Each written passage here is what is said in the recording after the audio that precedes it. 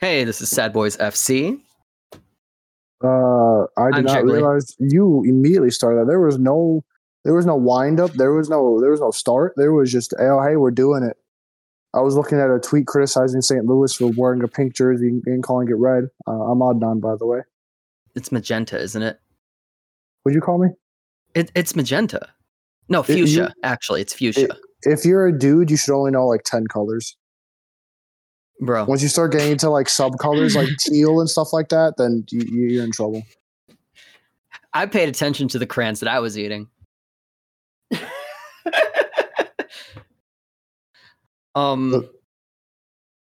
What?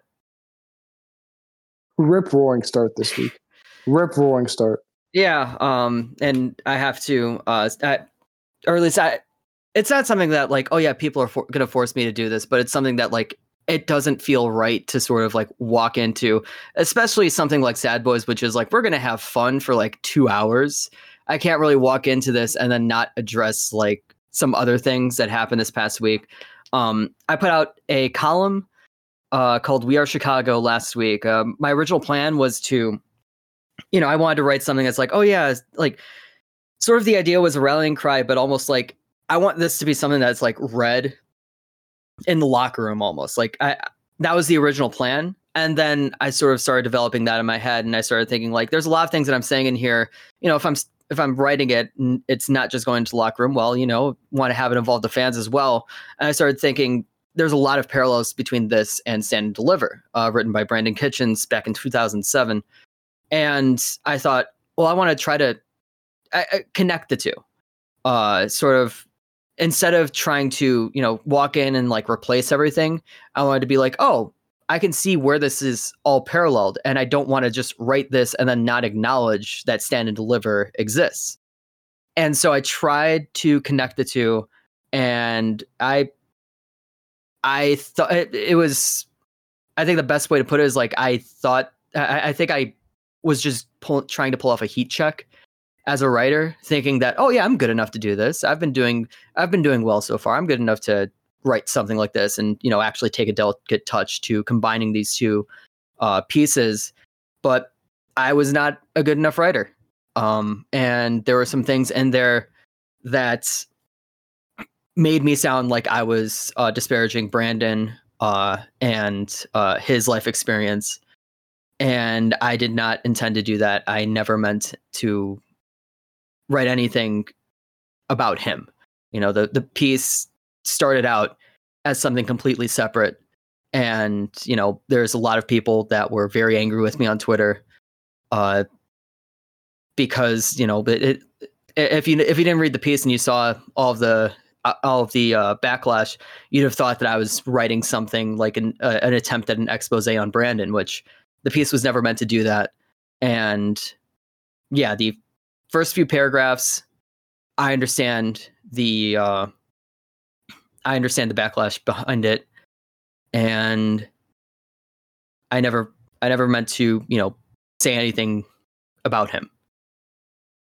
So I think I'm going to keep going in circles, but like that's the main thing. I didn't mean to say anything about Brandon that was anything negative, and I apologize. I reached out to a couple of the people who knew Brandon personally, who were angry at the piece, and I haven't gotten back from that, but I reached out to them to try to give a personal apology, and I just sent out my apology today, or the day before this comes out.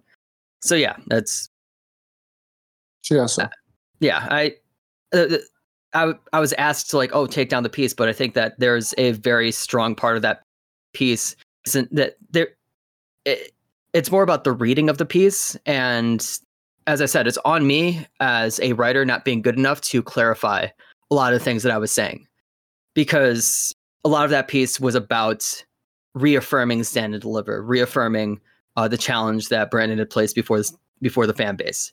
So I'm not taking it down, but I think that the important thing about not taking it down is that I want to say that it's not about him. It is about the challenge that he presented, and it is about reaffirming your commitment and reaffirming my commitment, reaffirming the fan base's commitment at, what he said, which was, make Chicago known for all time. That is what we should be trying to do. And I messed up in trying to capture that properly, and I didn't do it properly. But that's not to say that the entire piece needs to be thrown out. Yeah, I read the piece, and it kind of just reminded me of like the whole thing we used to talk about back in the day, where I had absolutely no connection to supporter culture. Where I was just dude that showed up to game. So I don't really understand the whole like point of it, but I know that you weren't trying to call out a man like that. So it is what it is. Sometimes people read an article and they'll not intentionally misinterpret. They'll just kind of see it a different way, and you just got to stick to your guns sometimes. I have not written anything recently. Hopefully my River Light article does not have similar backlash. I'd be very surprised if it did. I don't think anyone should be beefing with River Light FC at this point. Not yet. Except maybe DeKalb. That hating ass DeKalb County team. I don't know. My dad's been talking about wanting to go to one of those games. Good for him. we need to. Well, we have season tickets to the house. Do not start saying we as like you and I start making some outlandish. No. Now. I'm saying my dad and I have season tickets to the house. So like, hopefully we don't have just like no games where we will see each other anymore. Hopefully we can meet up at house games. If we ever have a house game, because they still haven't announced that. But we have to also. Oh yeah, they changed like the. Yeah, they changed the entire Midwest Premier League. We can talk about that later when we get to just before MLS. Yeah. Do you want to talk first? Because I feel like it's wrong for me to have an apology and then immediately jump into the next topic that I have for myself. So can you go? There's going to be another 20-minute preamble where you say you have it pre-written and then just start fighting for your life to say the words, even though you. Beside the point. I woke up at 2 p.m. today. That is because I slept. I stayed up until 5 a.m. yesterday. My parents went to Lake Geneva, so I got the house to myself. And I was playing video games until like 1 a.m. I'm like, you know what? I'll just stay up till 5 a.m. I got no job. I got nothing to do. Might as well do this while I can. So I did. Did you just do it like intentionally, specifically for that? Yeah. I was like, when else am I going to get a chance to stay up till 5 a.m.? Might as well do it. And then I didn't really gain much from it. It was weird waking up this morning and realizing it was already 2. And apparently it's like the most beautiful day in February history. It's like it's almost 70 degrees somehow. It's a bit of it's concerning, honestly. Oh yeah, we're all gonna die apparently. It's gonna be like 70 degrees again tomorrow, and then it gets back down to like 40. We're finished. It's gonna be pretty nice for the Fire game on Saturday. Yeah, but big business is making money, so that's all that matters at the end of the day. So there's that. But the good duality is that even though I did sleep from 5 a.m. to 2 p.m., I did fix up my resume yesterday finally. So I can now like start actually applying for jobs with like a decent looking resume. So that's nice. And now I got to talk for 5 minutes, which means another 20 minutes of jiggly time. That's the conversion rate this episode, it seems. Okay, the big reason why I was like, why I put this in there is because I thought that you would have like something to say about it as well. But I just found out before we started recording, you never actually watched the original Avatar. Not in the slightest. I never had any interest in that show. Thing growing up on. Like I grew up on Avatar, and like I even have like the comics, some of the comics for it too. It's still in my bookcase. And yeah, I loved Avatar when I was a kid. I still love Avatar. I really love Korra, but that is a completely different story. But like, well, Korra's a continuation of Avatar. But I finally watched the new Netflix Avatar, and dear God, it sucks. There is so much wrong with it. But the thing is that like there's a bunch of people that I've like heard say like, oh yeah, it's like it's not good, but it's not like the worst, and it's not as bad as M. Night Shyamalan's version of it. It's like, yeah, I guess, but like that doesn't even make it a solid 7 out of 10. If M. Night Shyamalan's The Last Airbender is, I wouldn't rate it a 1. I would rate it a 2, honestly. Because there's only one show or anything that I will ever put at a 1 exactly. But like I'll give it a 2. If that's a 2, this is like a 4 or 5. That is how bad it is. Because like, yeah, it's better, but it's not like good or watchable for anybody who cares about writing, who cares about direction, who cares about some of the performances were bad as well, and who cares about Avatar as like a series. They changed so much about it, and I find it hilarious because I think I was like last year when they were coming out with like stuff about like all of the changes that they were making. It's like, oh, we're making Sokka less sexist. We're making sure that Aang is more focused on his goals and like getting stuff done, and he needs to make it to northern to the Northern Water Tribe. They basically erased all of the actual like nuance in it.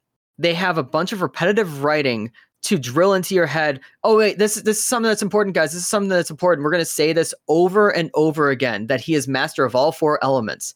That only comes in like, I think they say that line twice within the first 3 episodes, and they don't need to talk about that ever again. Yeah, that's one of the only things I actually knew about it. Yeah, they say that over and over. And also, like, they took out Sokka being sexist, and in turn made the show as a whole more misogynistic.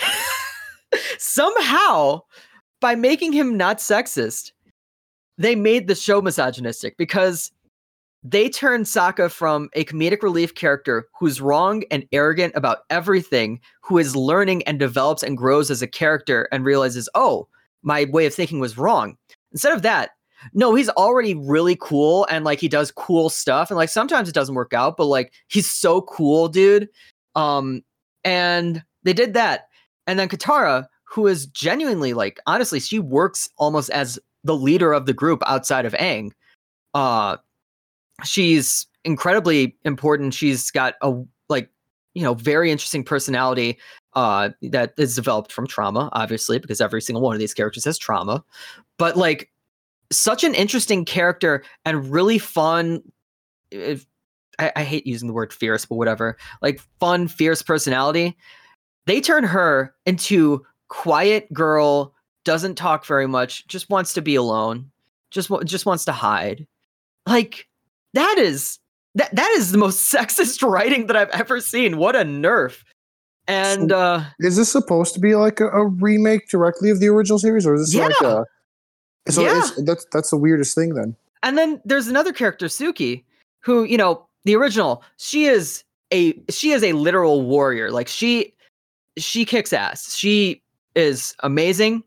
And the big storyline between her and Sokka is, Sokka shows up, and it's a group of like, women warriors, and he's just like, well, I'm a man, so I'm just better than you inherently. And he gets his ass kicked, and he is humbled, and he learns, you know what? I was wrong. I'm sorry. I want to learn from you. That is so important. That is such an important storyline. And instead, they show up to the island where these warriors are, and Suki is immediately horny. Hey, she's like, she's immediately simping for Sokka, and it's just like, you have turned 2 characters into quiet nerd and absolute like lovesick puppy, like sex pest. Oh, wait, not that type of horny. More just like the longing off to the side. Although she does stare at him with his shirt off. Like, okay. What is? How are you? It's almost the same exact thing with like Cowboy Bebop, where they insisted on this one specific character who was like very clearly like like it's a very trans story that this character goes through with not identifying with the gender that their body has now, or at least not identifying with the sex that their body is. They have a different gender.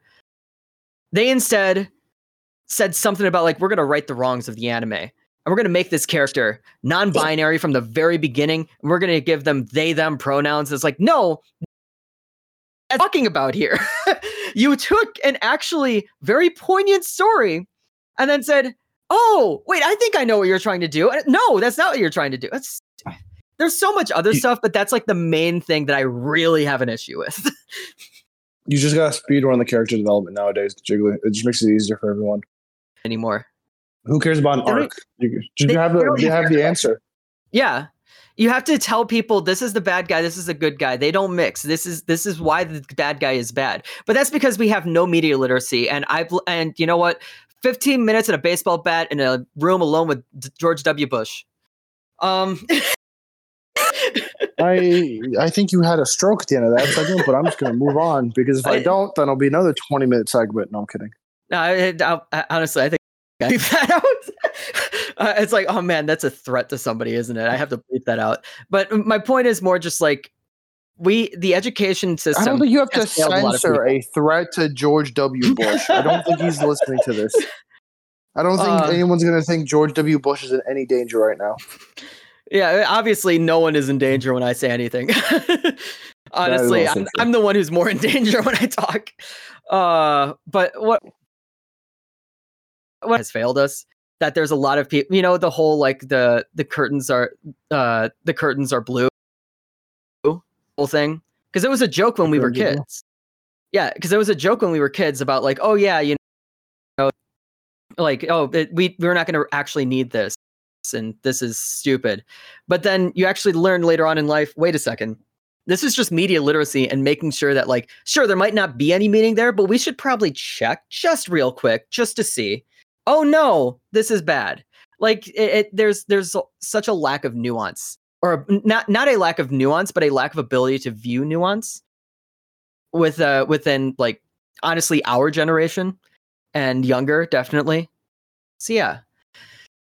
It's like when I watch wrestling, where sometimes I'll watch wrestling, I'll just kind of turn off my brain. I'm like, this is fun. And then people on Twitter are like, look at these meta details in the storyline. I'm like, hold on, what? I was watching dudes slam each other around. I mean, but it's not like that. Like, the thing is, like, in that sort of situation, that is fine. But like when you're trying to create like entertainment that had meaning before, and then you take all the meaning out of it, it's like, so then what are you doing? Like, sure, wrestling is just a bunch of dudes, you know, throwing those at each other. That's fine, and that's what it was meant to be. But then you have something that was like meant to have like a very interesting story about like, you know, about you know, war, essentially, like children living in wartime. That is such a complex thing, and you know, maturity, growing up, trauma, childhood trauma, like that is such an interesting in this story. And then they just sort of got rid of it and said, you guys want to see these guys fight, right? Cool, we'll do that. I was so annoyed a couple weeks ago because I said I really like Korra. So annoyed a couple weeks ago when I saw people comparing Aang and Korra shonen battle protagonists, and it's like, oh, who could beat who? Let's see. Oh man, Aang could totally beat up Korra. Any of this is about. Goku beats everyone. Wrong. My mom would win. Okay, that's sad, boys. That's what we're gonna end on this episode. We're gonna have this be the worst episode in recorded human history. Go on. Just you yelling for 90% of it, and then ending with "My mom can beat Goku." That's my favorite joke to say to those sort of people, though. My mom could beat Goku. Anyway, so do you remember when I was talking about the Bremen segment about the European dream and stuff like that? And then Tim was saying how I'm setting myself up to get hurt. That almost happened this weekend, where they tied 1-1 at home to last place Darmstadt. You know, it's still like a result, like it's still a point, but it's like, damn, you know, that's kind of like a game you really want to win. But it is what it is. It's just like, you know, when you're playing FIFA and you just have one of those games, you just get frustrated and you're like, why players not good right now? And then you don't lose, so you're like, that's not bad. But then you realize you still should have won anyway. The game also ended with the Bremen goalkeeper having a back pass intercepted and the other guy scoring to win the game in stoppage time. And then the referee calling it back for handball, thankfully. It was almost one of the toughest endings to a game I've seen in my life. Because Bremen already fighting for a damn life, just have a tie game. I'm going to be talking You're about the fire. And shocking. Well, no, like later on, I was like, well, I'm going to talk about fire. I'm also going to talk about the J League game that I watched and I told you about. Like, there's a bunch of just randomly late game, like, oh god. So yeah, that was unfortunate. They got some results to go their way because I know Freiburg lost to Augsburg, But then unfortunately, Hoffenheim beat Dortmund somehow. So it's to bring back a favorite phrase of mine from back in the day, it's a monkey knife fight in terms of Europe. So let me find the standings real quick because I saw a picture earlier. So between 7th place and 15th place in the Bundesliga, there is a 5-point gap. Literally between European football or the spot right above the bottom 3 is 5 points. So I very well might go from European dream to having Bremen end the year in like 14th, which I don't think will happen. And the big thing is they play Hoffenheim this weekend. They play them on Sunday. And Hoffenheim is literally the team tied on points with Bremen for that 7th spot. So that'll be – we actually got like a big boy Bremen game this week, which should be fun. I am still scared, though, because as Tim said last week, it is the hope that kills you. And once you start dreaming, that's when things really start to hurt, you know? Oh, Paulo Dybala got a hat trick today. Good for him. The rest of Europe, you know, I don't care. But I will say that Ten Hag dude really ass. So I've discovered, because I've stopped watching United because I know it's useless until he leaves, right? This is the second time. I know this is our 5th year of doing this, actually. This is our 5th season.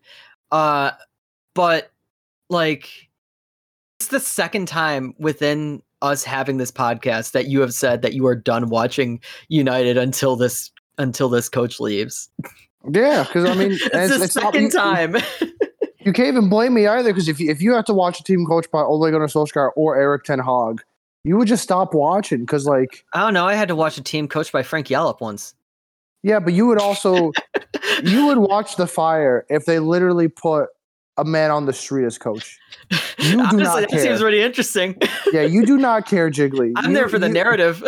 I had realized this, which we could talk about in the Fire segment, but because it reminded me with your whole article thing, where we have such different approaches, or at least had in terms of the Fire, where you are part of like the fan culture that believes that like you have to back the team and try to help the team be better by consistently supporting them, even when like things aren't going badly and they're doing dumb things.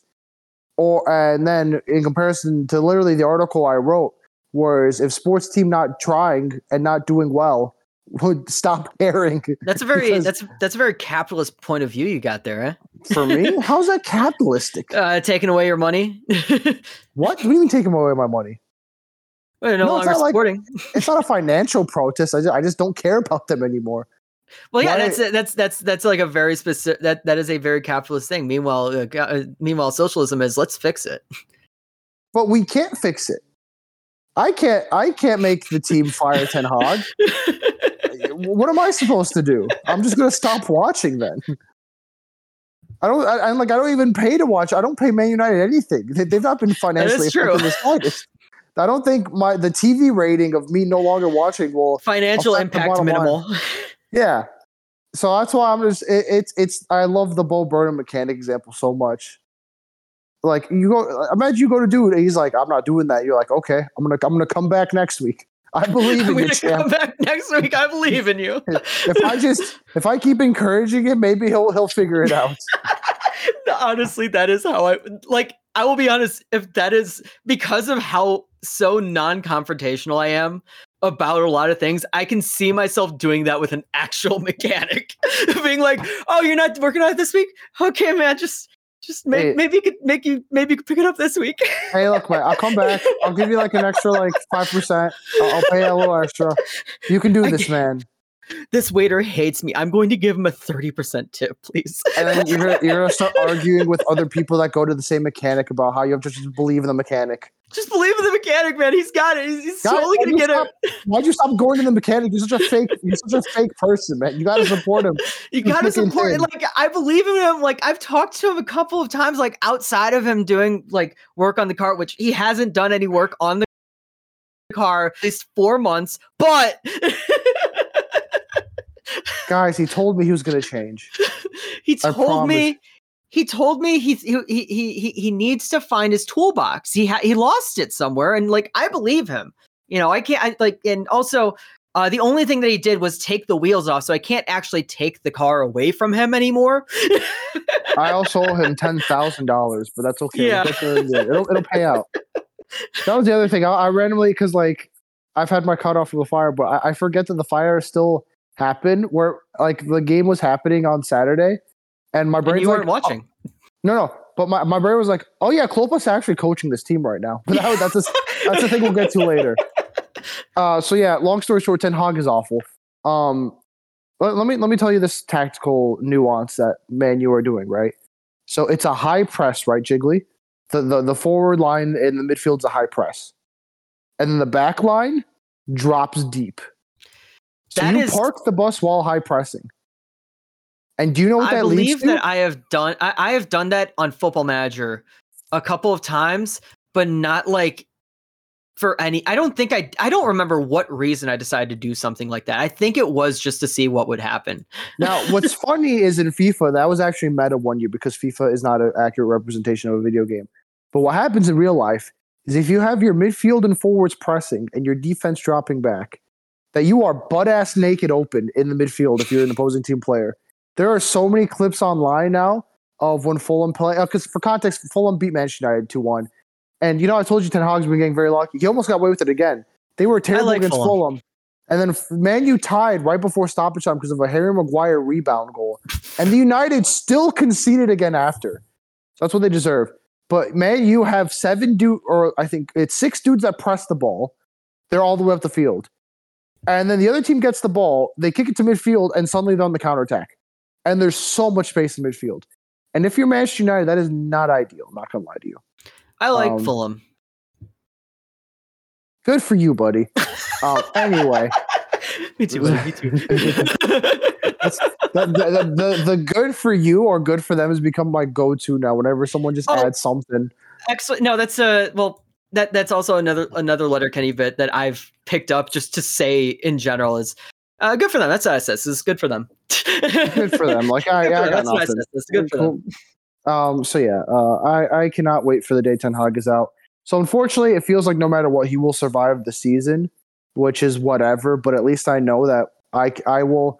It's one of my go-to quotes is I will outlive him. I outlived Ole Gunnar Solskjaer. I will outlive Erik Ten Hag in terms of like them being at the club. So I just gotta wait for that time to come. And Jose Mourinho is available. So let's just say that is the same mindset that the Fire fans have had when it comes to Houtman, when it still comes to Heights. Honestly, I was thinking about this. If it wasn't for the whole other reason why I backed out, there's a non-zero chance I wouldn't even be watching the Fire this year anyway. Because like as you heard me say about United with Ten Hag and Ole, where I'll stop watching if I know the team doesn't care. I don't think I would have been able to get through the Heights in Klopp's extension as a fan without going, oh, what the hell? Screw this. Yeah. I'll be back next year. So that was interesting. Well, I mean, hey, you know what? The offseason, honestly, we'll get to it. I think a couple of the signings were good. One of the signings was trash. Well, because I was reading through your notes and I'm already concerned about a few things because I didn't watch anything in there. My dad didn't watch the game in full. He watched MLS 360. So he saw bits and bobs. And then I saw random bits and bobs on Twitter that got through the quote unquote hashtag filter I've got on now, but that's beside the point. We'll get to that in a second. Liverpool beats Chelsea in the Carabao Cup final. Pretty funny because Chelsea's team, like every player is worth $100 million. And they couldn't beat a Liverpool team that was literally playing like 12-year-olds out there. Every Liverpool sub was an academy kid, which was really funny. And then they won in extra time anyway. So that's good for them. The Klopp narrative continues. There's nothing else in Europe I give a damn about right now. So except screw Fenerbahce. Remember that thing I told you about how everyone hates Basic? His team lost in the European game they were playing. They didn't play him a single minute, even though everyone was asked that game. Their midfielders were so bad, and they just didn't sub him on anyway. But that's beside the point. So yeah. Yeah, Japan time. They finally started the season. It's the game. The two teams that like we care about are, it wasn't really that. Well, one had a good game. I didn't really pay attention to that. Cerezo Osaka drew 2-2 with FC Tokyo. Kyoto Sanga salvaged a draw against Kashiwa with a 94th minute equalizer. And I found out that there was a game of the week to watch, so I was very happy about watching that Saturday night. Apparently, it was Tokyo Verdy against Yokohama Marinos, and apparently it's a rematch of the first J League game ever back in the 90s. That was interesting. Nice. and it finished with Marinos winning 2-1. That is an important detail. Literally within the first 5 minutes, the Marinos goalkeeper was almost immediately sent off after assaulting a man outside the box. Good start. He went out there. They did go to VAR to think about giving him a red card because, like, the foul itself, like, he just hacked that man's legs. He ran out. The guy shielding the ball with his body, and the goalkeeper just tries to move around him and just hack at his thighs to try to get to the ball. That was already a yellow card, and they're looking into getting maybe a possible second yellow card in the same exact play for a handball. So yeah, they didn't give the handball, but it was a free kick, and that was immediately with an absolute banger. So Tokyo Verdy is up 1-0. All the way through this game, Marinos' defense sucked the entire time. I think I told Adnan about a couple of the cases where it's like there's this one guy who dribbled through 3 dudes. This guy is not good, but he's dribbling through 3 dudes and then barely gets stopped by the keeper. I don't like Verdi did not have the actual quality, and you were seeing that because it's like, oh, this guy is like completely free, and then they pass behind him. Like, the defense does not know what they're doing. They're leaving one man open the entire time. And of course, Verdi's just not skilled enough to get that and actually use it. But they're winning. And so finally in the second half, the Marinos offense actually started to like do stuff. The defense didn't get any better, but the offense did. They drew a penalty off of a handball in the 88th minute, and the 93rd minute, Marinos got their own banger to win it from just inside the box. It was like a kind of turn and shoot. So yeah, it ended 2-1, just like the first game. Good opening day stuff. Honestly, it was definitely a game of the week, and it was very interesting to watch. You were messaging me about it at like midnight. Yeah, because that's when it's on. Because I usually go to sleep at like midnight max, and then I was up at like 1:30 because I was staying up, and then I'm like, oh, let me ask Jiggly if we can do Sad Boys a bit later in the day, and of course you're still on. I'm like, why is Jiggly on, man? Oh, last night? Yeah. Last night I was arguing with people about Avatar.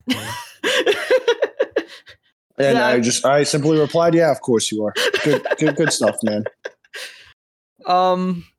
But yeah, I'm gonna try to sit on the balcony, by the way, because it's so nice outside. Oh, never mind, my parents just got here. I will not be doing that, man. No, I will be going into my room, but we can continue. So moving on to the Wii League, they are coming back this weekend, so we will have Wii League soccer sometime soon. There will be a Wii League update, actually. There will be a Wii League update next week. They're finally back at it this weekend with Sendai versus Osaka on Saturday, and Jeff is up against Nagano on Sunday. Jeff. Okay. And of course, this is when Tim starts talking smack about our game plan ever changing. Now we're actually have stuff to put into it. And he's gone. Okay, but actually, Saturday night, it was because I'd gotten a message from Fub saying that, like, oh yeah, Jeff United is about to start in 15 minutes. And I was like, man, I kind of want to watch that. I was like, wait a second, there's nowhere to watch that. And so I decided, I was like, oh, well, do they have any J-League games on YouTube right now? Oh yeah, Game of the Week. And it was a good Game of the Week. Anyway, shout out J-League for just putting the random ass game on YouTube, no geolock or anything. Yeah, just one game a week is just up there, it was really interesting because it's like it's J-League International, but it's mostly it's for an English speaking audience, and then the chat is just a bunch of Hangul. It's all in Korean. Nice. I found that hilarious because it's like commentary is in English, and then the chat is just all in Korean. Before we get into MLS, we're just gonna hard jump back into it. Good little fun fact: the Midwest Premier League, the Chicago House League, did announce promotion relegation, so that's cool. Very weird form of promotion relegation. Hey, look, man, they only got like 11 teams or something. That's what I mean. Like, it's a very weird form of promotion relegation. It's like, you don't have the room, you don't have the space to do this. I mean, you only need 2 leagues for promotion relegation, to be fair. It's like in FIFA where you take like you have the first you have the La Liga and then the Liga 2 and that's it. So you can't actually go much lower. But, it's the question of like whether you're able to what will constitute as a league. teams is a bit little. Yeah, that's true. I mean, but at that level, I mean, a 10-game season, that's enough because they're just such little in terms of resources, stuff like that. But it's something. So, yeah, the conference that they're in has, I think, 13 teams maybe total. So there's 6 in the first division, 7 in the second division. No, flip-flop. 7 in the first, 6 in the second. They didn't say how many teams will get promoted and relegated, but technically speaking, there will be a merit-based promotion relegation in American Soccer League, which is good to see. I mean, I know you talk about how kind of stupid some of the Pro L people are, which is a side point, but like Pro L is the ideal in soccer. So it's nice to see it somewhere. We're never getting it MLS. Hopefully, Pro L can outlive MLS like I outlive Eric Ten Hag. But yeah, All right, we got MLS. So first up is scab refs. The MLS had to start the season with scabs at refs, which you can call them replacement refs, but the proper term for that is a scab. Yeah, no scabs. And it is very interesting that I think the Fire had the best scab crew, which is very funny with how much the Philly fans hated the officiating. I think that was the game with the best crew. I'm going to mention it later, but they're honestly, all the calls were actually pretty dang on the spot. It's kind of funny, but there are other games. Much until the Miami game. I don't know if there's anything really bad Saturday. Yeah, I don't think there was anything terrible Saturday, but then the Miami game was one where it's just okay, what are you doing now? That was where everyone is noticing, oh, right, scabs are bad, aren't they? It means they're not trained or qualified to do this. Yeah.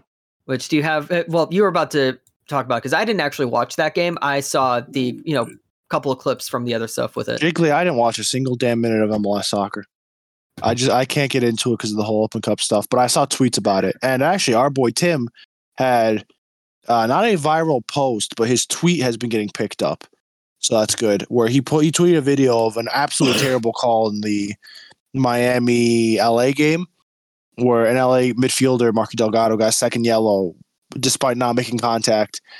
And that led to 2 great bits of dialogue on MLS Twitter. For the first one was obviously that the MLS replacement refs have no idea what they're doing. My buddy does like refereeing and collegiate levels, and he was saying the MLS ref pointed the wrong way twice to start the game in terms of calling fouls. So there's that. Yeah, and then it's a different some of these refs were fine, some of these refs were absolutely terrible. I think that the first game, there were a couple of rough decisions made. Not the first game on Wednesday. I'm saying the first game earlier on Saturday, which I believe was Columbus against who was Columbus playing against? I don't have that one up, but I know it was Columbus because it was at Columbus. Which that one was there was a bit of a talk about the refs being oh, that's not very good. It's it's not very well done. And yeah, or at least the other thing was how long a lot of these VAR checks were taking. And especially in that Miami game, not just the Miami game. It was I think it was that Columbus game, because it was Columbus. No, it was LAFC Seattle, that there was a bunch of VAR checks that were taking way too long, and that they were waiting way too long to actually say anything about them, which that is a part of the new rule. And they keep saying oh yeah, the new rule, where they actually announced this to the stadium. They said they're not following the new rules because of the scab refs. Yeah, which is very funny that I kept hearing it on the broadcast. Weird. That they were saying that they were saying yes, it's a new rule this season. It's they're completely not even acknowledging that they're scab refs.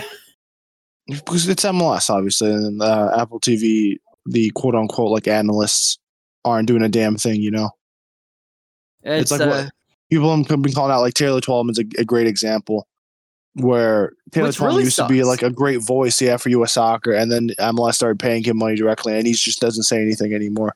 Well, I wouldn't say that, and I wouldn't say that in terms of paying him money directly, but I think it's more that, because the thing is, I don't like immediately calling someone out as a shill, because I feel like that is it's way too easy to do. You know, it's one of those things where it's like, yeah, I guess you'd say that he's a shill, but there's got to be some other reasons there. And I think that there is an underlying reason with him being that like he probably got yelled at a few times even before he was hired by MLS with some of the stuff that he was getting. So like, you know, and also when Messi came into the league, they would only like, I'm pretty sure Taylor Twellman is like his personal commentator in MLS. So, yeah. Sometimes it's easy to be easy. Yo. Yeah. Okay. I'm trying to figure out what that joke was. I wasn't even supposed to be a joke. It's yeah. So sometimes spade is spade. Whatever. On Sunday, MLS failed to get a single goal until like maybe 10 at night. It took until like the 70th minute or something of the Miami game for a goal to be scored on Sunday. There were 3 different games. I was checking it and I'm like, oh nice, it's still 0-0. Man. This is something that you added in. From MLS? What did I add? I didn't write that. Oh, does the MLS hate the fire? What really got me is that because right before the season started, MLS announced, we talked about the Kai Wagner thing before. Yeah. But so the MLS takes away the Kai Wagner suspension, which makes him eligible to play the Fire. And then shortly after they announced that Matt Miazga's suspension had also been reduced, which means that he will now be available to play the Fire. Because remember, a lot of Fire fans were like, oh, nice, we get to play Cincinnati without Miazga. And MLS said, hell nah. So that's funny, at least. And I know, like, some people might actually believe it, because I know you even yelled at me about this back in the day, where the MLS hates the Fire. Oh, yeah, no, but, it's still my conspiracy theory. It's my favorite conspiracy theory in MLS. You definitely should believe it now, considering what just happened with these 2 suspensions. Yeah, very suspiciously timed. Yeah, so that's just funny, I thought. And the thing is like both of them were shortened. It's like Wagner's was shortened just to the Fire, and Miazga did not play this weekend. It was shortened to end next weekend. Like very specific. So yeah, the final thing in MLS is something to make Adnan happy. Chris Armas absolutely demolished by Phil Neville. Portland Timbers stomped Colorado Rapids 4-1.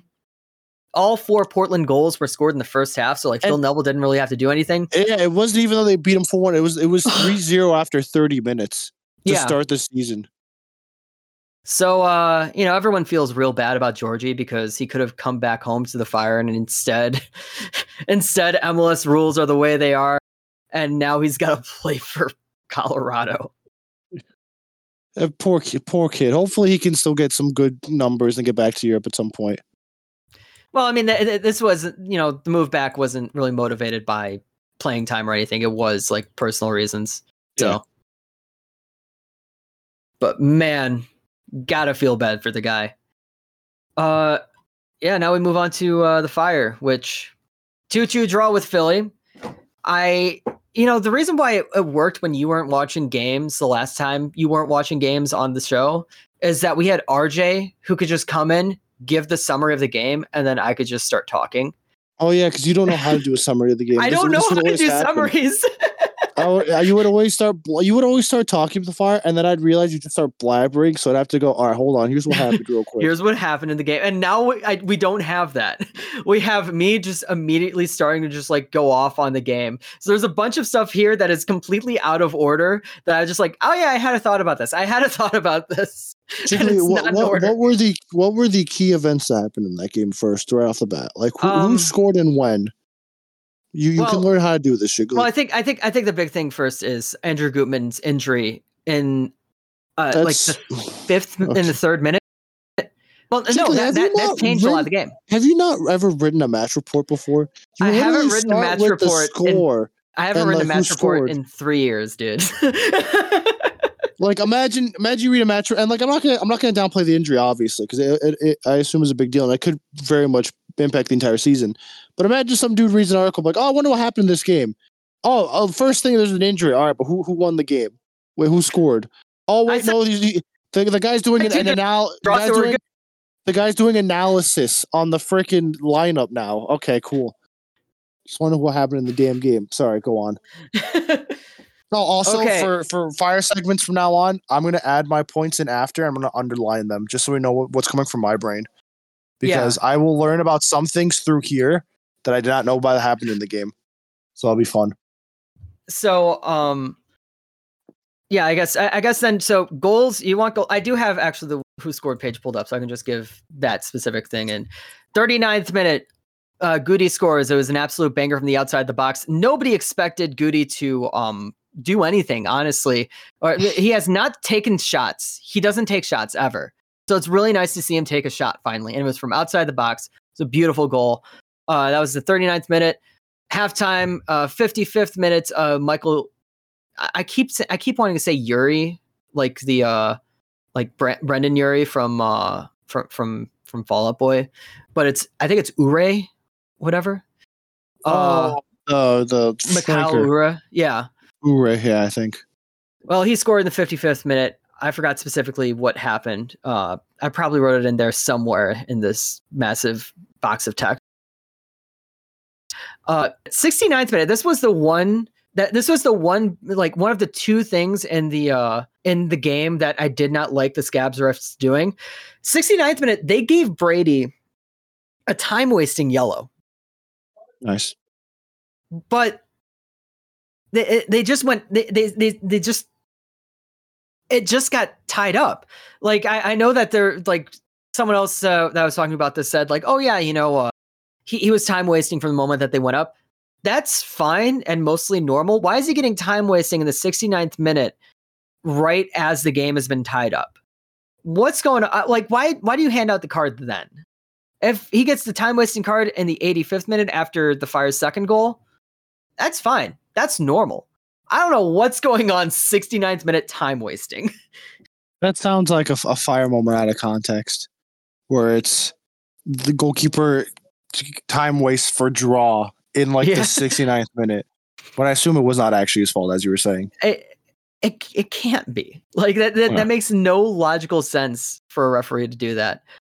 73rd minute, Colin Acosta's first appearance. And the reason why I mentioned Gutman getting injured is because Chase Gasper came on and he was taken off in the 73rd minute, which is weird.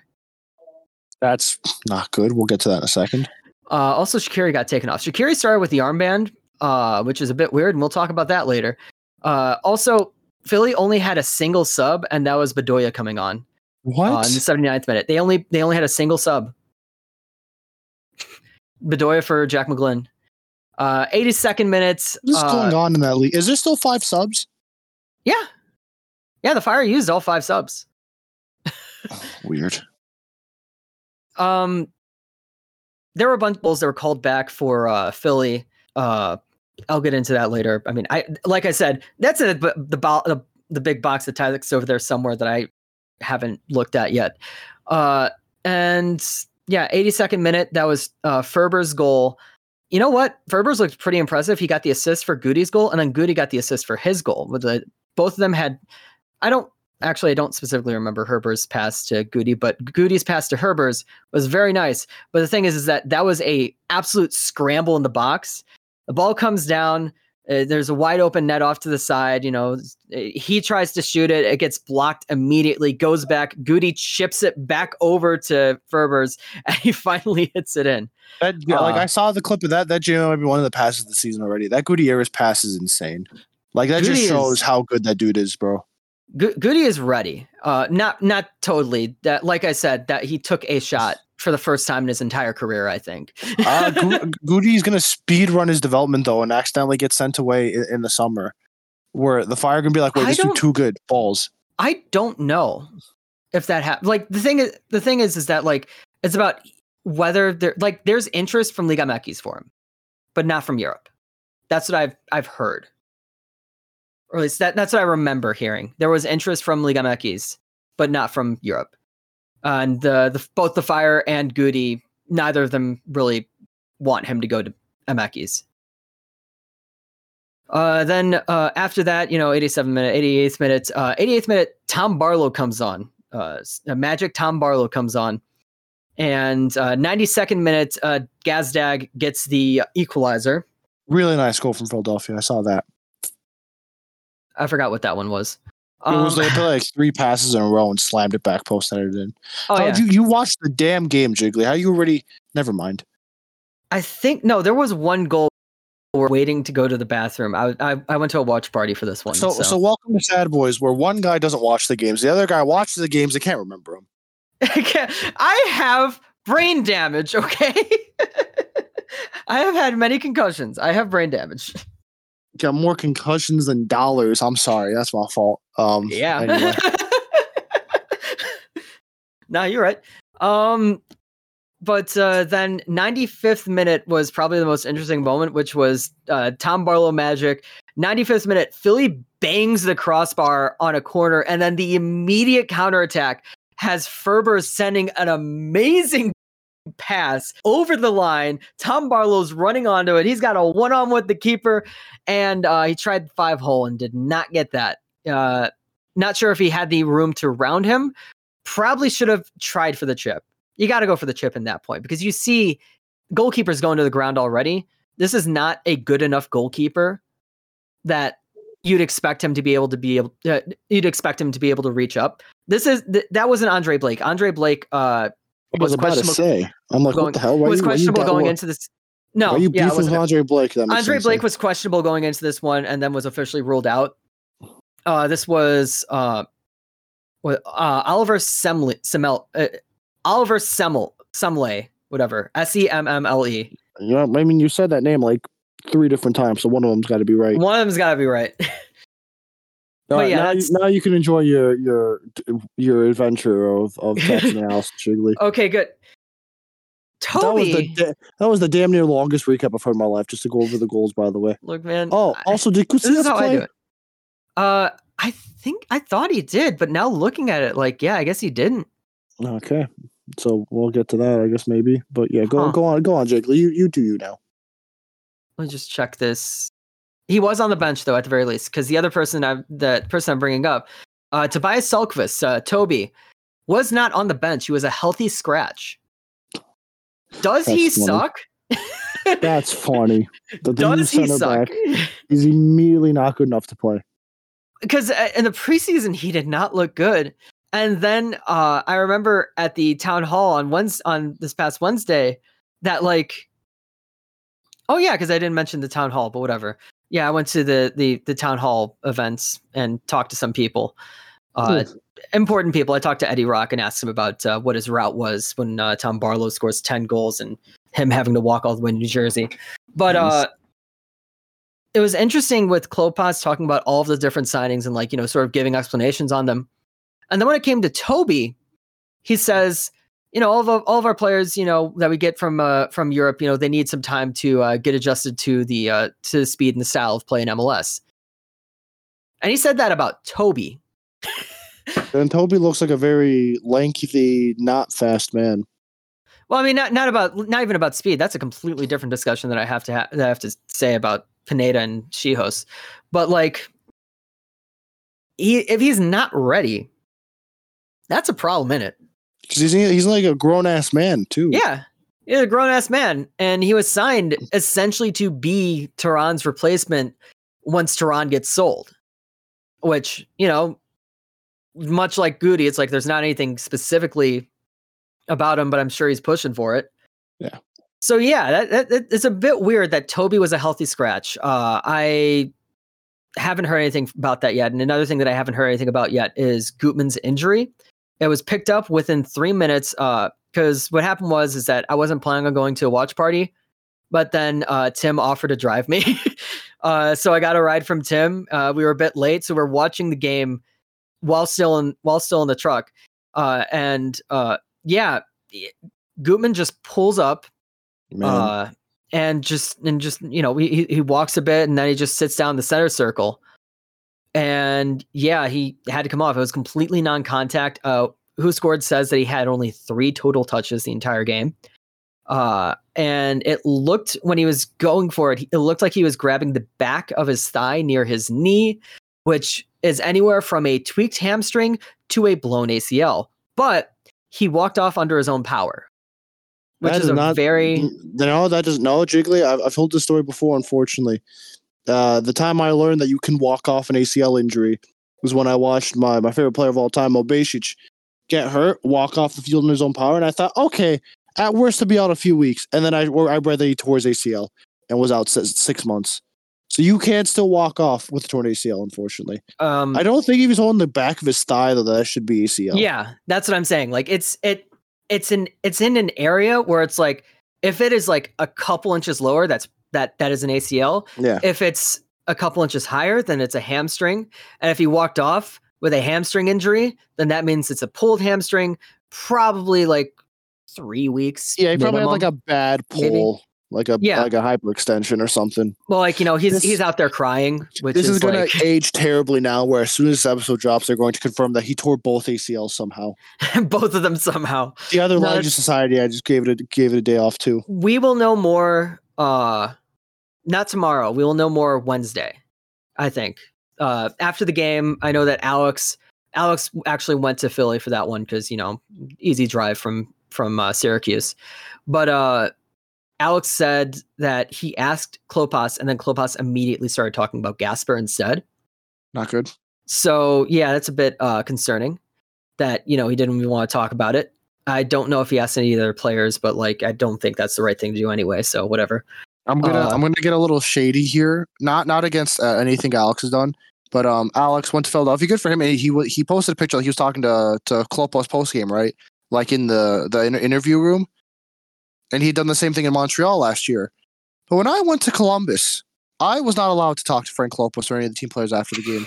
I was specifically emailed saying that there was no... Yeah. And I was specifically told that there is no in-person post-game stuff for an away game. Interesting. Damn. Just want to put that out there. Because, like, it's only shit the fire communications team. Was it they after... didn't like me. Wait, I think... Wasn't that Montreal game after the Columbus game? Nope. Columbus was literally like the week after, and I saw Alex had posted photos. I'm like, oh, that's cool. So like when I go to Columbus, I'll be able to actually like at least talk to Frank in person, and like him and the players will know I made the drive over there. And then the communication team told me, oh no, it's only going to be on Zoom.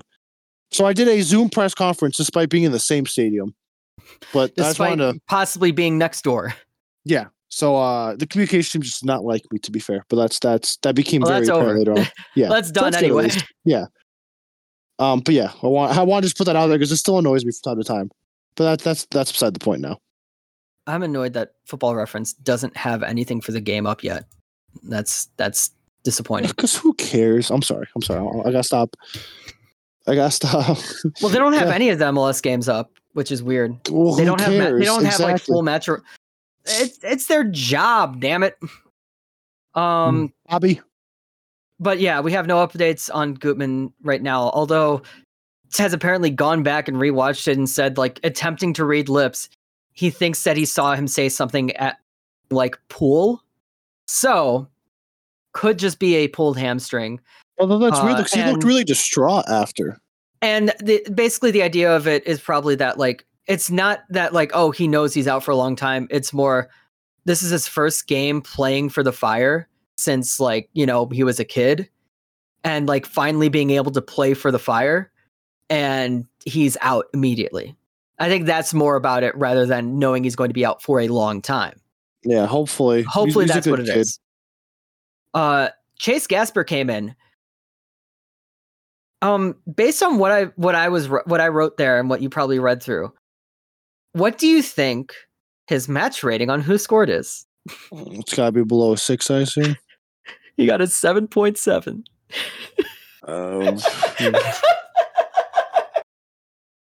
Look, the thing is that somebody actually got a better screenshot of his heat map, and you know what? Instead of finding that, I'm just gonna pull it up myself. But his heat map, you know how like Miggy really liked pushing forward? Just really liked pushing forward. Here is a picture of Gasper's heat map, which you can see he spent most of his time in the opposing end as a defender. Okay, how many dudes played in this game? Everyone apparently got to start. Because I was going to ask about this later, but like Herbers is still starting for this team somehow, which I know he played well. Started over Acosta because Acosta apparently wasn't ready yet. How? Never mind.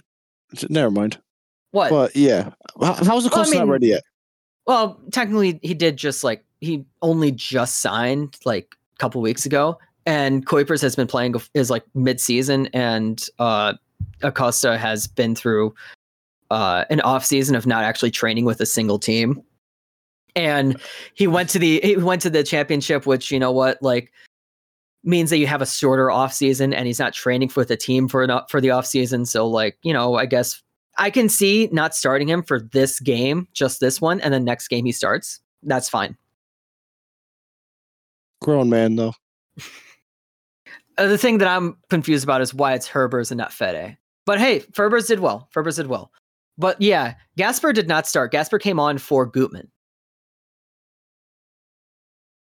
Was that your question? Yeah, I have an underlined point of I did not know Gaspar was there. Well, that's because they look the same. No. I didn't know like the Fire had acquired this man named because I had heard that Gutman got hurt, right? And I got curious. I'm like, wait, who is the Fire's backup left back? Because I didn't know who they would have subbed in. Yeah, they traded for Chase Gasper. I just see some dude named Gasper. I'm like, wait, what? Because I know Tim had sent a picture of him earlier, but I just thought he like was talking about the random Houston dude. I'm like, wait, he's here now? No, I forgot what they traded for him, but so that's funny then because I will usually see news like that because someone will tweet about it without the hashtag. I did not see a single thing about that trade. I think that's really funny. That had to have been within the same week that you got pulled off of credentials. That might have been. So that was before Kuipers and Acosta and all that? Yeah. Let me just check this. He was traded January 30th. Oh, wow. They acquired him January 30th. That would have been when I got laid off. Okay. Nice. So, yeah, I was dealing with other things in my damn life at that moment in time. Oh, and also, quick note on Toby. So, Toby got signed when I was still covering the team. So, I did do a post about him. And, like, mostly the Fire hashtag was positive. But there was one random dude who was like, guys, I don't think this is a good signing. He's like a European journeyman. He's going to really solidify himself anywhere. I don't know how good he's going to be. And first of all, that guy might be proven very right. But secondly, for some reason, whoever was on the Men in Red account that day decided to reply to that guy saying, why do you believe this? Everyone's saying he's good. He's got to be good. And now that's going to be a very funny interaction if Toby ends up flopping, is what I'll say. I mean, Toby looks like a really nice man. So hopefully he gets it figured out. Well, I mean, Arigoni got the start right back. Of course, the good-looking guy gets the start. Shocking.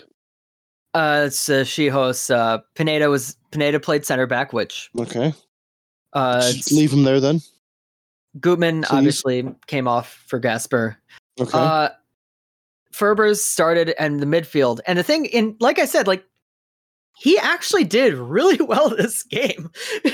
Well, but he also had the Philadelphia bonus. He had the Philadelphia bonus, yeah. But also, like, I think that in general, it really helped that Shaqiri was actually running. Shaqiri was mobile. He was moving around. No, it's like there's a thing in the NBA called Bunny Night, where it's whenever it's like there's certain days of the NBA season where all the players like jump higher and there's like a little bounce in their step. It's like the first game of the season, first game after All-Star break. There's like a certain night of the year. Was he just running because it was the first game of the season? He was like fully like had so much stamina. Well, do you think that would be able to continue? Not about stamina. Just in terms of like actually like when he needs to move, he is moving finally. Because last season there was a lot of like walking. Like I'm not sure about continuing, but I know that he was doing that in the preseason as well. What we saw with like, oh, he's actually like getting mobile. He's actually moving, working into spaces instead of just like standing there waiting for the ball. He's actually moving around this season. We'll see what happens next week then.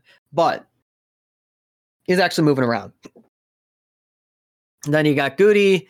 You got Marin got the start over Mueller, which, I mean, I appreciate that. I think that Marin is a much better player, actually. Sure. And Mueller didn't even get onto the pitch. And I was a bit surprised that Kuiper started over, like, I kind of thought that it was going to be Barlow who'd start. Oh no, that would have been a bad look if you don't start your DP striker first game. Well, because I was thinking the opposite of what I was told, which was like, oh yeah, oh, he's mid-season. Oh, he must be a bit tired then. He just got off the flight over here, and give him a game to bring him on in the 60th minute, and he's going to change everything. That's what I thought was going to happen anyway. But yeah, then Fede got brought on, Dean, Gasper, Costa, and Fede Marlo. That's weird that Fede got benched For Herbers, because it's Gaston out there. I swear, Gaston is a DP now. I swear that's another side point that happened randomly where I'm just like, I had gone to Tim's profile to see something, and he had quote tweeted Alex's thing about explaining. I'm like, I'm reading through this. I'm like, wait, what the? How the hell is Gaston a DP again now? So that's beside the thing. Just for roster reasons, solely for roster reasons. Not even the Fire's fault. Just MLS is stupid. Yeah. Yeah. Honestly, I did see. I'll be honest. Brady, his distribution was a bit rough. No. Don't start talking about goalkeepers' distribution, or else I'm going to leave. I've had enough of this. I've had enough of goalkeepers' distribution. I almost watched Bremen's goalkeeper, who's supposed to be good with his feet, give away a goal in the 90th minute because he tried to pass it to a center back. No, which isn't his fault. I like him, but stop with it. Oh no, I'm not even saying with his feet. He literally threw the ball directly at a Philadelphia attacker. So that was a bit of a problem. That's not ideal. That's what I mean. There were a couple of moments where it's like, what are you doing over there, bud? It's not like Gall, who like in the preseason game, like I'm watching this game, I'm not fully paying attention to it because it's not a regular season game. So I'm not fully caring. I think I was playing NCAA. I just look back over it. I just like, hey, the ball's up in the box.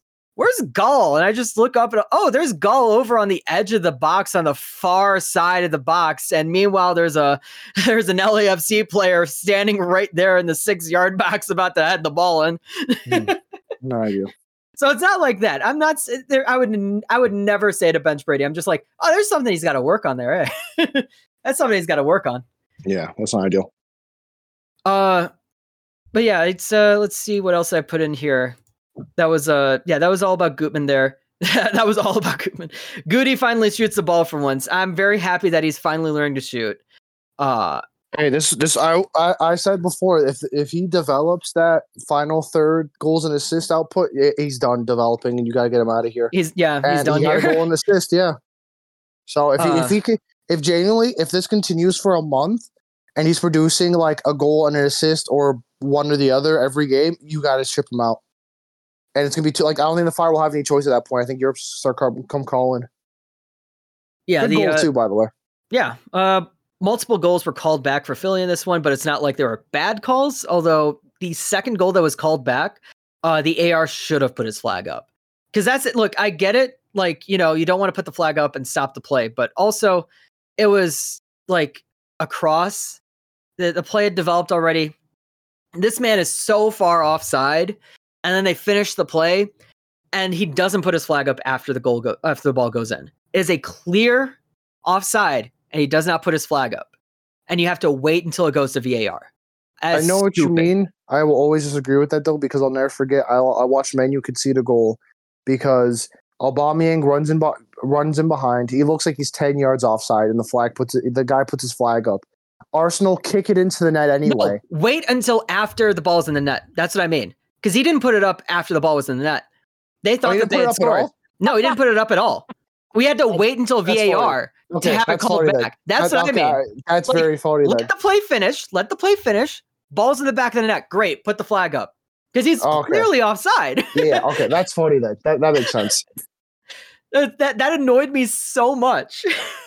Hey, it was also a replacement ref, to be fair, so maybe he genuinely just missed and used ass.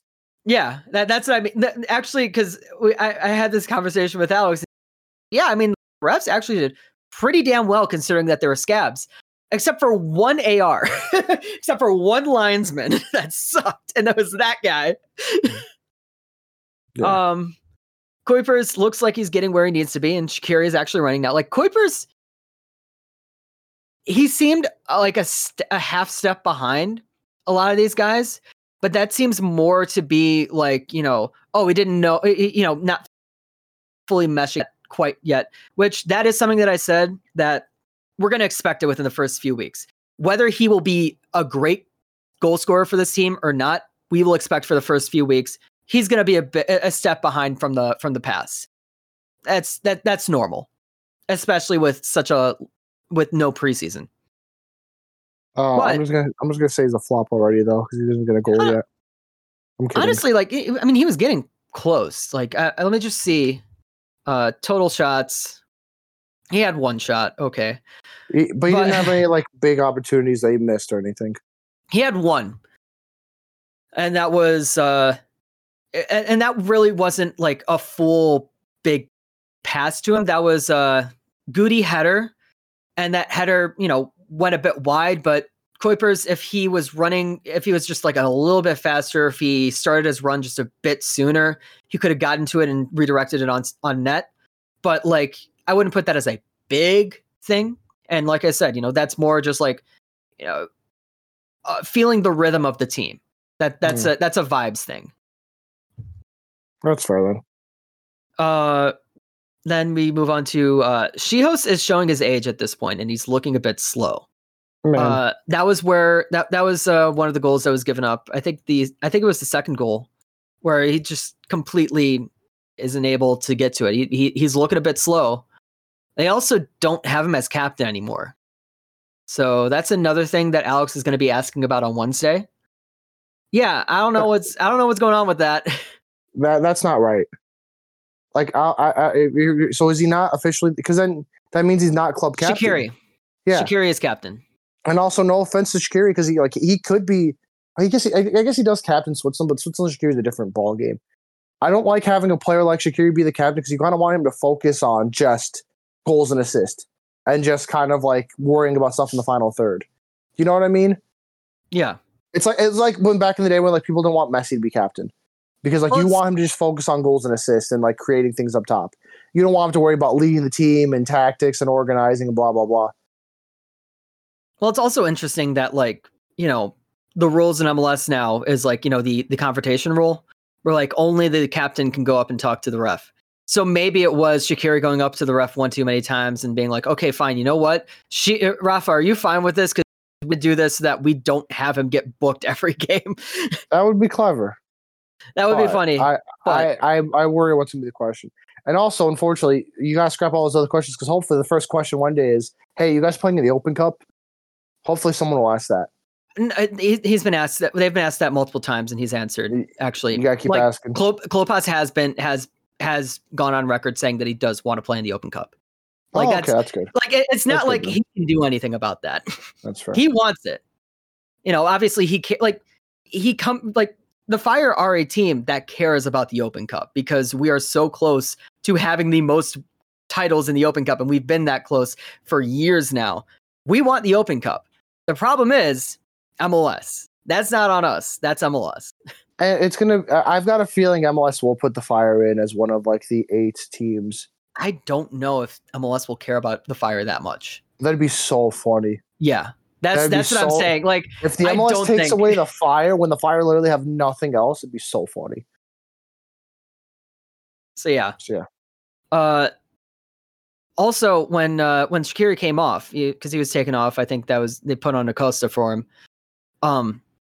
When they took Shaqiri off, the armband was not passed to Shihos. Do you want to guess who was given the armband? It was Herbers. I saw. It was Herbers.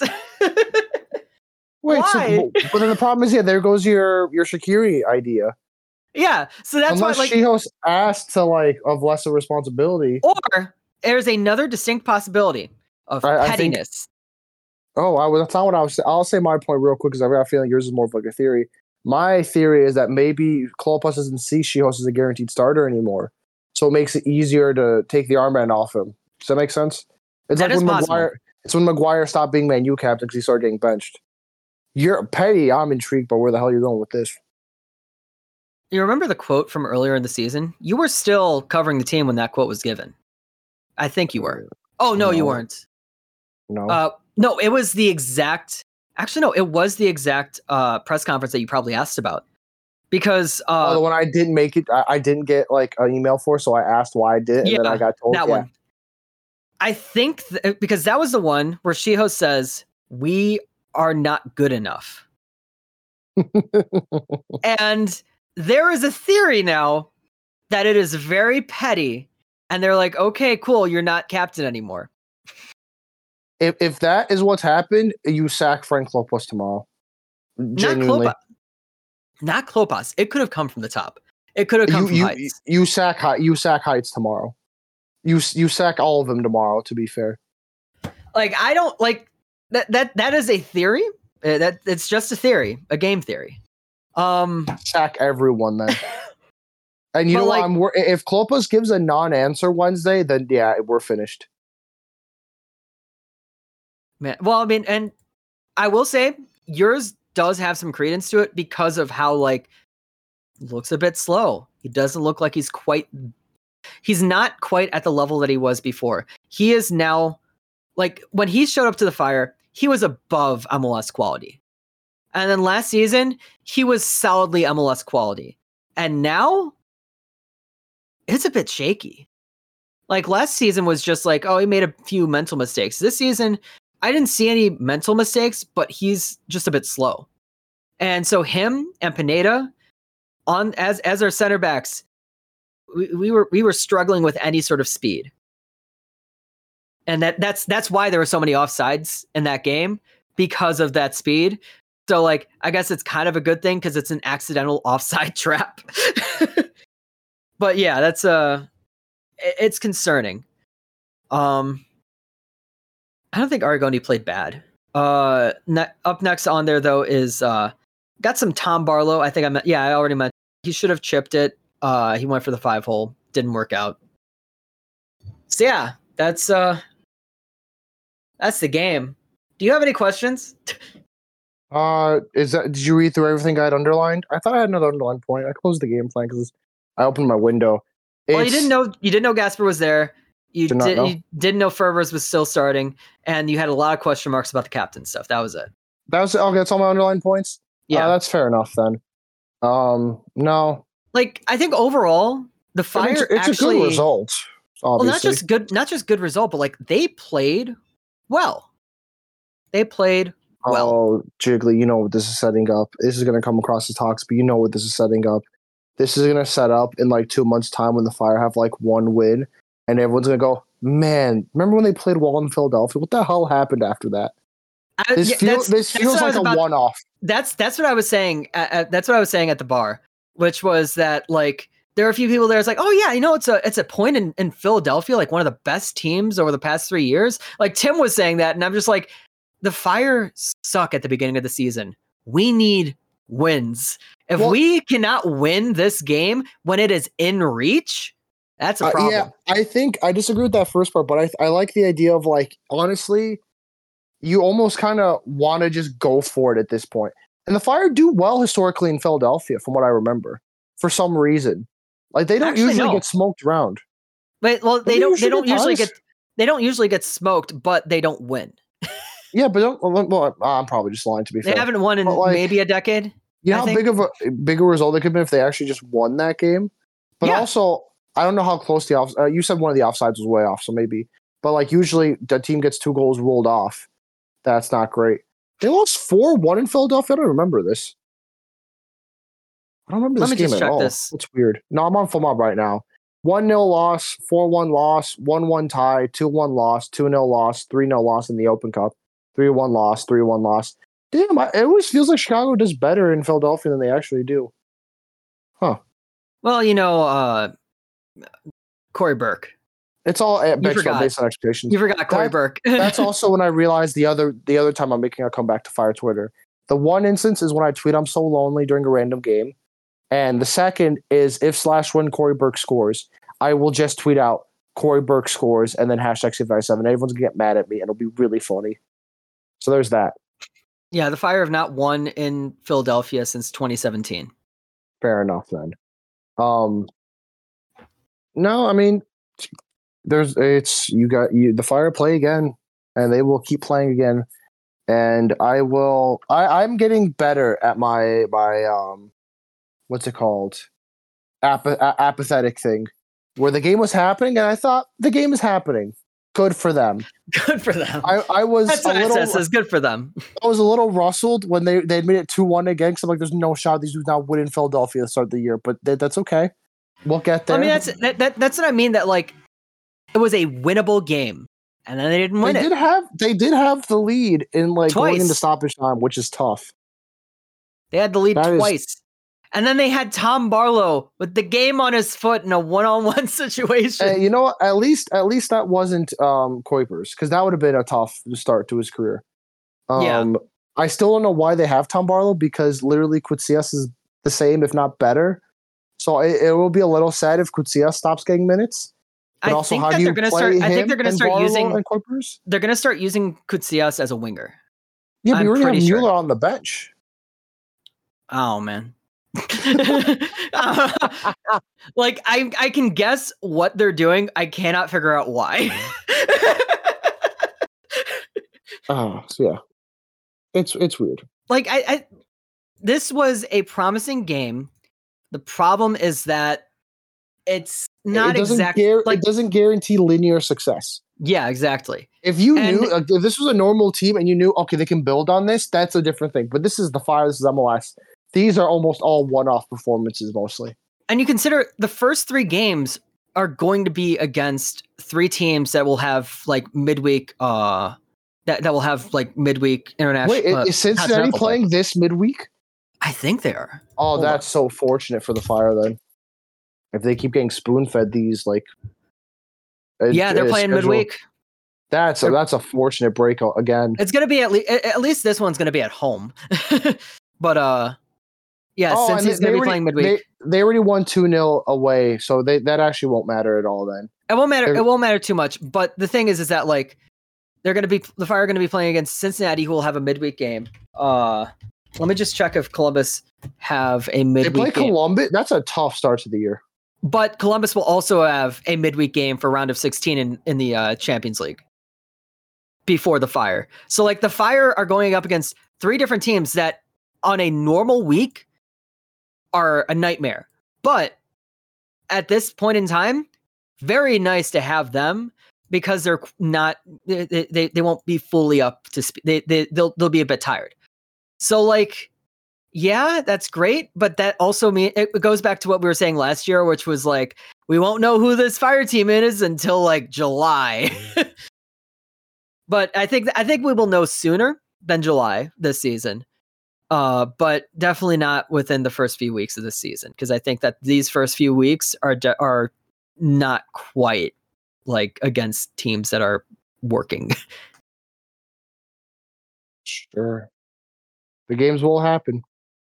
The games will happen. I also want to say that it was like I said, Tim brought me out to the to the Barn Burners watch party, and it was a very nice time with the people there. That's nice. It's nice to see people again. And one of the biggest cheers of the night was for when Tom Barlow came out. Wait, Tom Barlow came out? Walked out. Let's say that. What do you mean walked out?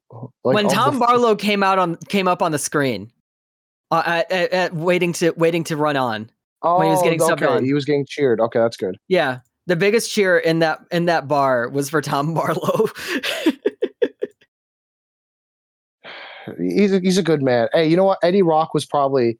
I was gonna make that joke earlier. Eddie Rock probably started doing flips when Barlow missed that instead of scoring. It's like, yes, didn't get to play much, didn't get to score. This is the perfect trade so far. He did tell me that like that he's really hoping that Barlow gets like, maybe 7 or 8 goals on the season. So it gets pretty close, and like people are like, hey, you might have to do that. Wait. So the Fire, a man who is working with the Fire, who was probably partially responsible for bringing in Tom Barlow, is hoping he scores less than 10 goals. I'm sorry.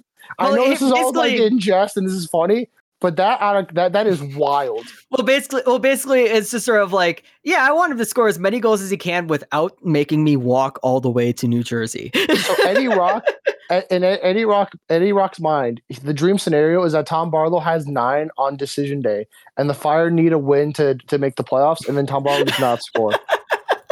Eddie Rock does not want the Fire to make the playoffs. That's good to know. Tom Barlow would not be willing to sacrifice anything to see the. Okay, that's Tom Barlow will not sacrifice anything. It's gonna be decision day. And Tom Barlow will be through on goal, and you're gonna see Eddie Rock sprint onto the field and take him out. Just slide tackle, football tackle him, and then like they just end the game right then and there. High tackle, just send him to the mat. That's like the Fire series finale. That's just how it ends.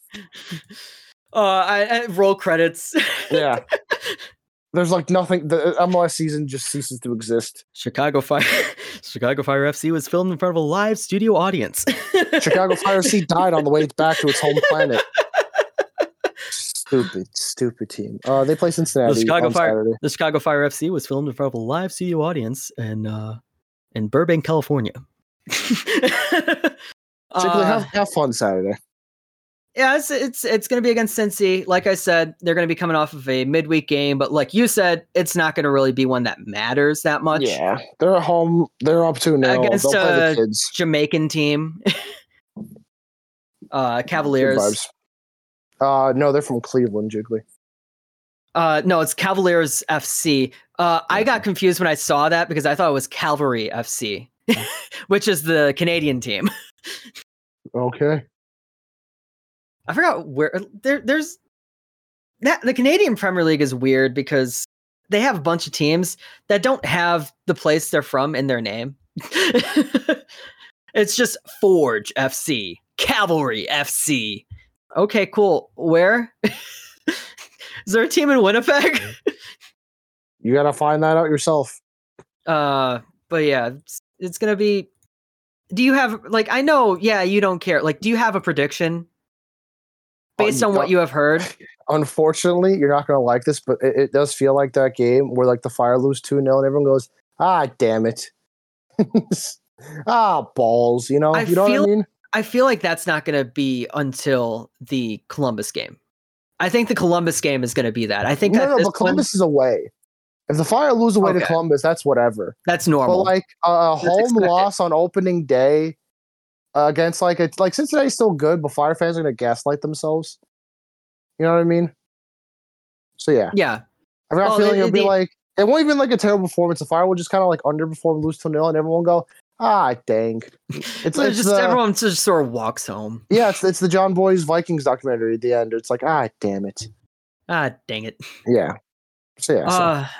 I think that obviously, I think I'll need the whole week to really think about what I want as like my specific like score prediction. But I do think that the Fire can win this. Well, I mean, obviously, I'm saying like can win it, but like, look, hey, I have there will be what I wrote down as like, you know, all of these are the winnable games. That number will decrease as the season goes on. And I'm saying like, this is a problem. This is a problem. This is a problem. There's a lot of things that may be problems, but I don't see them as problems yet because I haven't seen them be problems yet.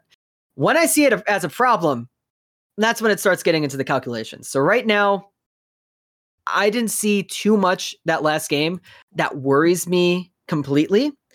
Obviously, that lack of speed on defense is worrying.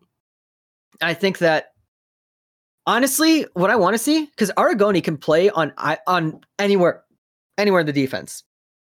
I want Dean starting at right back and Aragoni starting at left back. If Gutman is injured, I want that.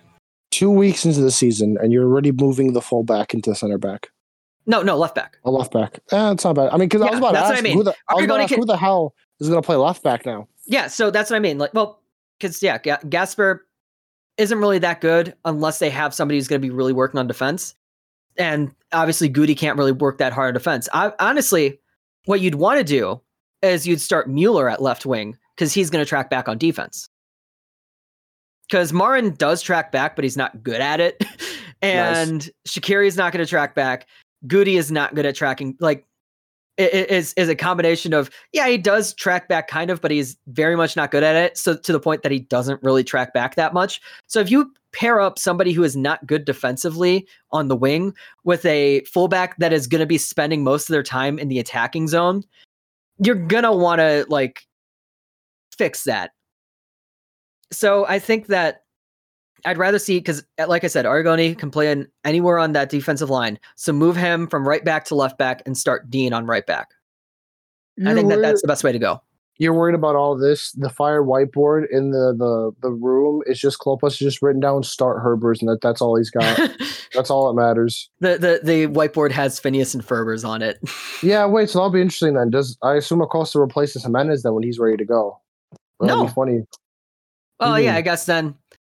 I guess when you consider it like that, apparently you can't bench Herbers. You are legally not allowed to. Legally speaking, you are not allowed to bench Herbers. That is that by law. Actually, it's written in the Constitution of these United States. You cannot bench Herbers. Jiggly, I'm gonna go walk outside. It's a beautiful day. It's nice outside. I should do that too, but I'm not. I gotta write my column and edit. You had more time to write the column because we started this later. What you do instead? I watched Avatar and the damn episode. I'm Jiggly. I've still been Adnan. Eat the rich, protect trans rights.